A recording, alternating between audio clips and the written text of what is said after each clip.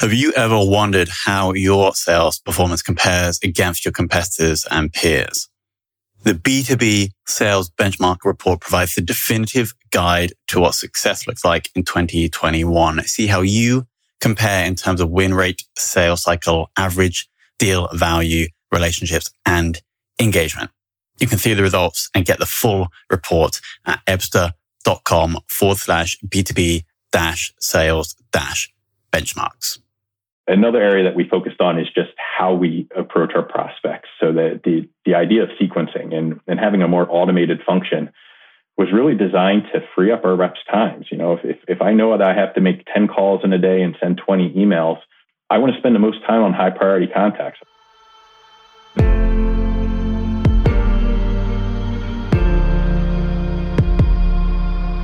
This is Sales Ops Demystified, the number one most downloaded podcast in sales operations. We invite the brightest minds in sales ops onto the show to deconstruct the what, why, and how behind rep productivity, forecasting, metrics, and all things revenue. This podcast is brought to you by Ebsta, a revenue intelligence platform used to identify risk in the pipeline and score customer engagement, and is sponsored by the Global Sales Operations Association and the UK Revenue Operations Network.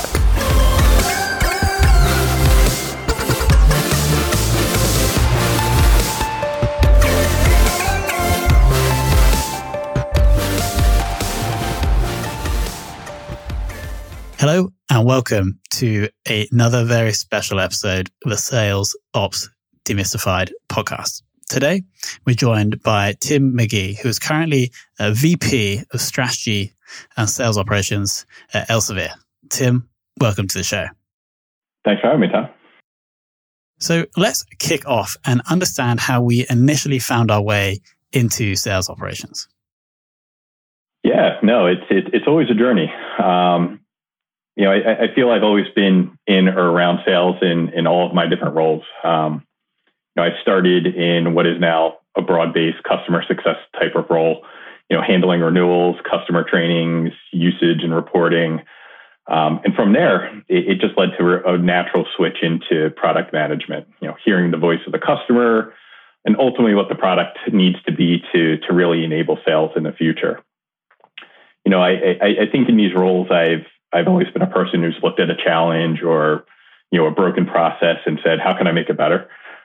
Even if it wasn't mine or if it was outside of my scope or my remit, you know, process efficiency, removing barriers, challenging historical norms is kind of how I've always handled any situation or any role that I've been in. And I think this mentality or this approach kind of put me on the radar for, you know, for someone who was heading up sales operations at the time. And they began a small grooming process to bring me into the fold of sales operations. And then I think once I took over sales operations at a company called IMS Health, which is now IQVIA, you know, I was certainly ready for the job based off of that grooming and some of my past roles. The grooming, yes, the grooming process makes sense. We had a recent guest who also stated his passion for process improvement led him to sales ops. Do you think this is just something like you think that process improvement is a big part of sales ops and therefore it attracts people like you and our other guests? Absolutely. You know, process improvement and product management, I think, are really big staples of the role. You know, in sales operations, it seems a lot of times it's a catching ground for everything within the organization. You're that group that sits between sales and the rest of the organization. So, you know, projects, things that come up, things that need to solve, typically, I think, come to sales operations, including a lot of those fire drills. And being able to, you know, to figure out where something is breaking, what the challenge is, and then ultimately fix it or lay out a roadmap to fix it is definitely critical for a sales operation or commercial operations role. So please paint the picture of the Elsevier sales operations function and sales function just for the listeners to get some context of what we're working with here. Yeah, and that's a great question because I feel like in every organization, sales operations can be a little bit different in what they do. So, So my key role is sales strategy and operations. So really, anything that we do with the sales organization, does it make sense? Do we have the right number of people? Are they situated in the right places? Are we compensating them the right way? Are we training them the right way? My goal and how I pitch my role to others is we remove all those barriers for sales. My role is to make it easier for sales to do their jobs effectively and to be that conduit to marketing, finance, commercial, product organizations, and even the leadership. My day-to-day looks like, the responsibilities for sales training, sales compensation, design and administration, BI and reporting solutions, as well as our systems and tools. So, our CRM systems, our go-to-market systems, our compensation systems, et cetera, all sit within my camp. And roughly how many people are there within your sales ops function? I have a department of about 28, and that includes our customer contracting organization too. So a lot of folks are in the contracting group. My core sales ops function is about 10 individuals that handle everything outside of sales contracting. And then we also have approximately or just over 100 sales reps that you guys are working with. Yeah. So I sit in the clinical solutions division of Elsevier. It's our health division, and I'm responsible for North American operations. So U.S. and Canada, we have just over 110 reps today. Elsevier as a whole has just about 1,000 sales representatives in totality. So we mentioned just before we started recording about how you guys are, let's say, modernizing the sales process post, and during COVID-19. Could you share a few things that you're doing that have either worked or not worked so far? Yeah, a lot has changed, right? In the last year, we've kind of had to look at everything and start over and saying, okay, what is sales today and what is sales going to be in the future? And as I looked at some of those changes, we've seen sales changing over the last few years anyway into a more virtual and a more remote environment.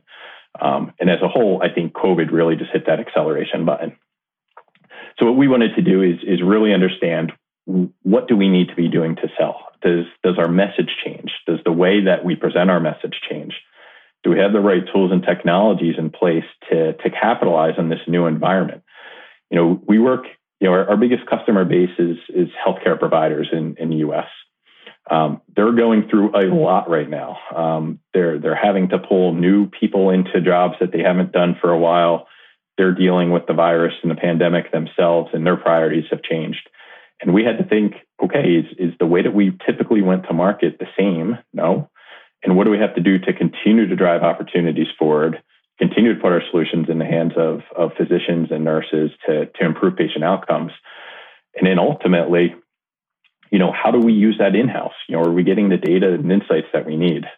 Are we still able to coach the same way that we did previously? So we've launched solutions around conversation intelligence. So we can now hear our customer conversations, hear directly from the customer in a remote environment of what they're facing, the challenges that they have, and as well as coach our own team. So is our message still on point? Are we resonating the way that we think we are with our customers when we listen back and play it? What other insights and observations when you're having a conversation back and forth with customers? Sometimes you miss things. Sometimes you're scribbling a note down. Being able to have that active listening, knowing that you have a tool behind the scenes that's powering your conversation, and it's going to give you some real-time feedback after you hang up is really important for us. Another area that we focused on is just how we approach our prospects. So the idea of sequencing and having a more automated function was really designed to free up our reps' times. If I know that I have to make 10 calls in a day and send 20 emails, I want to spend the most time on high priority contacts. I want to spend additional time on that email that I think is going to get the most legs for my selling effort. Those feelers, those darts that I'm throwing on a few, far out prospects, I don't want to spend a lot of time on them. I want something a little bit quicker and more automated. And then, I think the final solution is, media is changing. I get hundreds of emails a day from someone trying to sell me something. How do we break through that mess and actually get people to look at our emails and respond? And we've invested in video solutions as well, so that we can have, emails that look like these conversations and have that connection point when we're no longer sitting across the table from someone, sharing a cup of coffee or having a lunch with a prospective client. Okay, sounds like there's a lot going on. Have you been driving those changes, or like over the past 6 months, you've sat down and you've either researched or thought out the ideas yourself, or is there someone within your team that you've been working with? Yeah, the idea came out of our group. So it was something that we really believe in strongly. And, we have great partners in our business technology group. So, we raise the idea, we say these are the solutions that we're interested in, and then we work with our tech teams to make it happen. And I think with our technology teams, they've appreciated that a lot has changed as well, and that we are, we're launching something new. And I definitely think, across the rest of the organization, we have folks looking at us saying, hey, how's this going to play out? And could we be the next ones to sign up for that? So it's definitely an exciting time. The first quarter of this year is going to be really telling on how this all turns into an ROI for us. But they're great solutions, and we're definitely excited to be the first at Elsevier to be using them. Awesome. Talking about relationships with sales reps, you have, it's clear, have worked with a number of reps throughout your career. Do you have anything to share about how to effectively build those relationships so you can help them improve, etc.?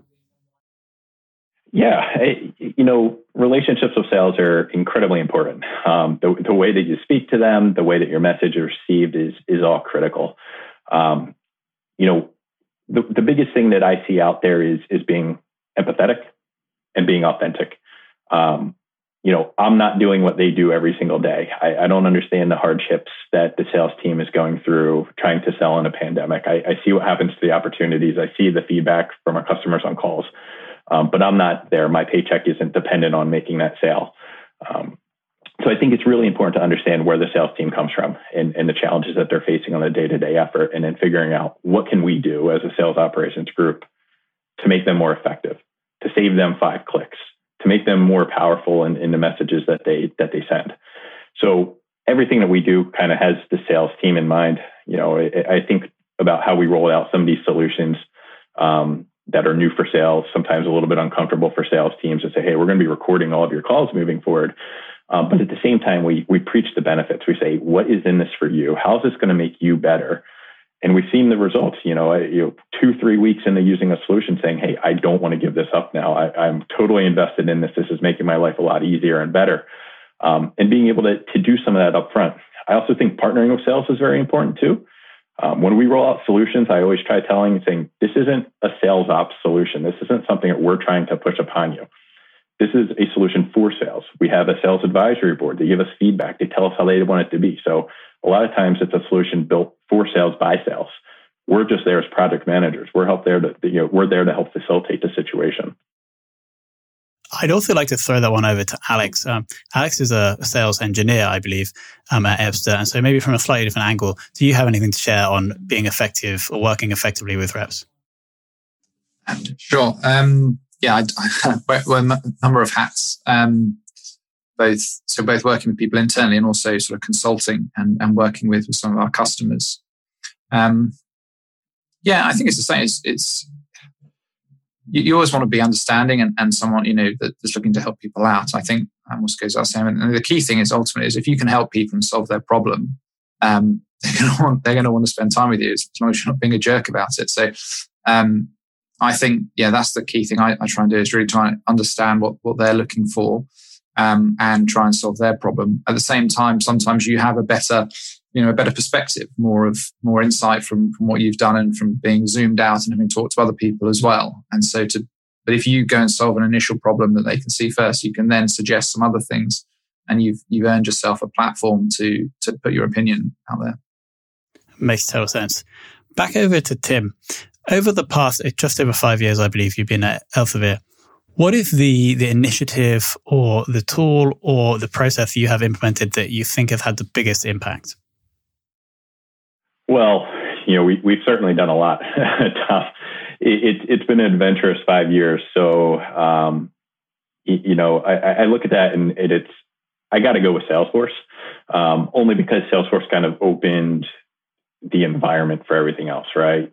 Salesforce is our hub for everything that we look at now moving forward. But, 5 years ago when I joined Elsevier, what I was looking at mostly was, we had Siebel as a CRM, which, isn't always the most modern solution out there. But we worked with our business technology team. We really stressed the importance of a solution like Salesforce. Our sales teams were clamoring for it. And, we were able to implement Salesforce as our sales-facing CRM there. Outside of that, it was a lot of Excel. And Excel is a great tool. But we were looking for more automation, more self-service, and frankly, more modernization. So we developed a technology roadmap that we put in place, Salesforce being key to that. But since then, we've launched Tableau for our reporting and intelligence environments. We launched Xactly and Cent for compensation administration. Right now, we're looking at CPQ and contract management. We launched Franklin Covey as a selling methodology. And the key is every solution that we've launched over the past few years, it has to be in Salesforce, right? We want all eyes, we want all time being spent in one solution. So if it doesn't interface with Salesforce, we're not as interested in it because we want our reps in one place. They can find everything in one solution and tool, even if they're third-party solutions. And then I referenced a little bit about our conversation intelligence and our sequencing that we're doing too. That being able to interoperate with Salesforce is a very, very important part to how we look at solutions moving forward for the sales team. Makes sense. And then the final or the penultimate question I want to ask is about the forecasting process. What is the sales ops role? And then what is also your personal role in the forecasting process? Yeah. So forecasting has been an adventure over this last year, as I think a lot of people have experienced. Our forecast process is wrapped around a monthly cadence. So everything that we kind of do is developed around a cadence that we put in place with our sales team and our sales leadership, and how it how it goes from week to week throughout the course of the month. The month ends, you start it all over again. But specific to forecasting, we kick off each month with a process that we look and we gather together and put that forecast that goes from a rep level to the frontline manager level to the VP level, before ultimately, we sign off on it from the head of sales and the head of operations. From that point on, we do a mid-month check-in. This occurred actually, yesterday for us, where we look and we pull everything together and say, hey, 2-3 weeks ago, this is what you said was going to happen. Where do we stack up against it? Where's our risk? What do we really need to dial in on in the coming days? And then as we move towards the end of the month, it moves into a daily forecasting process where we want to make sure that we're not letting anything hang, that there's no internal hiccups taking place, and that everybody on the call knows what deals need to come in, where we're putting our focus and our attention on to hit that monthly number. Has this been a challenge over the past years or over the past year? Absolutely. Definitely a lot has changed with COVID. But we think, when we look at it and say, what do we need to do? It's continuing to have the open lines of communication and go back to that cadence, and then adjust as needed to what you have to do to deal with COVID. I was just wanted to jump in before the last question with the one I was wanting to ask since near the start, which is your title of Vice President of Strategy and Sales Operations. Obviously, we speak to a number of people, a number of different titles, but this is the first time I've spoken to someone, I think, with strategy in the title. Is there something, I just wonder, is there a particular different bent you think that gives you that makes it different from maybe the way other people do sales ops?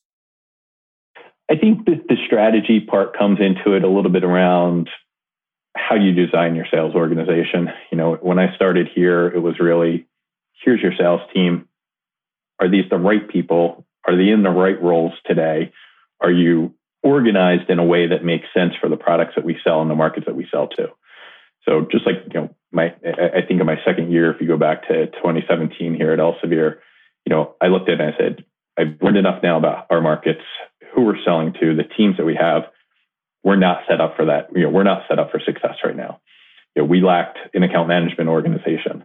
A tremendous amount of our revenue comes from our ability to renew our current customers, like most organizations, and not having dedicated focus to your renewal stream is very, very important. So we created an account management organization. We transitioned our other selling reps into pure, quote unquote, hunter-based roles, only focused on new business.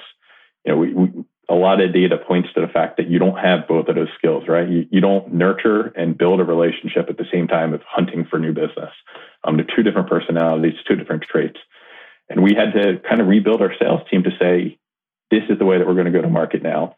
And what we saw from that was tremendous success. Our account management organization is thriving now.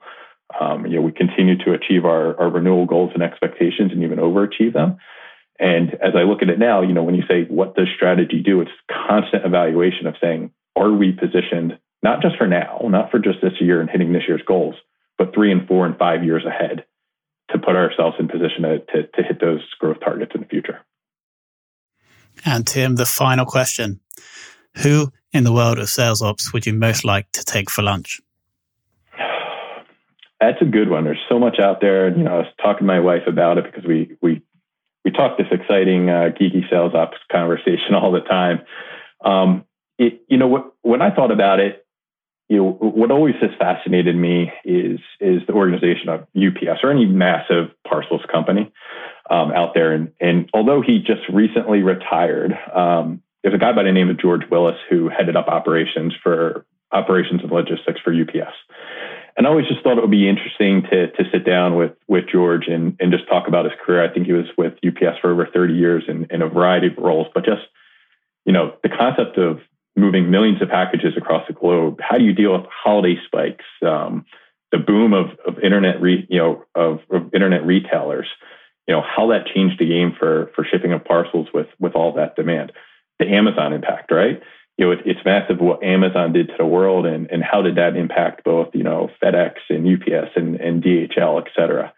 So I don't think it would be a lot of me eating in that lunch. I think I'd be playing your role, Tom, and asking a bunch of questions. But, I know I'd be scribbling notes the entire time as I tried to wolf down food and ask some questions.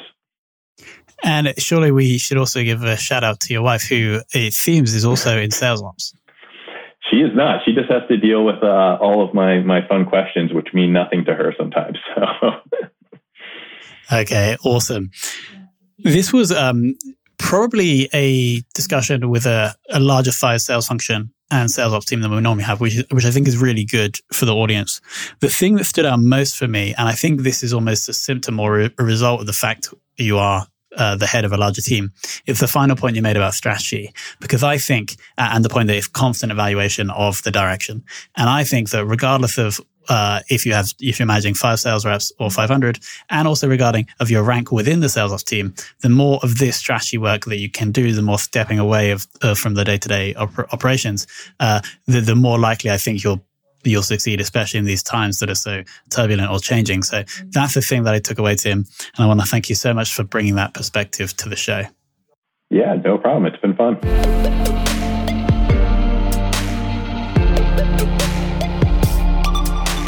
Thank you for listening to this episode of the Sales Ops Demystified podcast. If you are listening on a podcast listening application, then please subscribe, rate, and review. And if you have any questions about the show, if you know a guest, or if you have any questions about sales operations, just hit me up at tomhunt@ebster.com. That's tomhunt@ebster.com.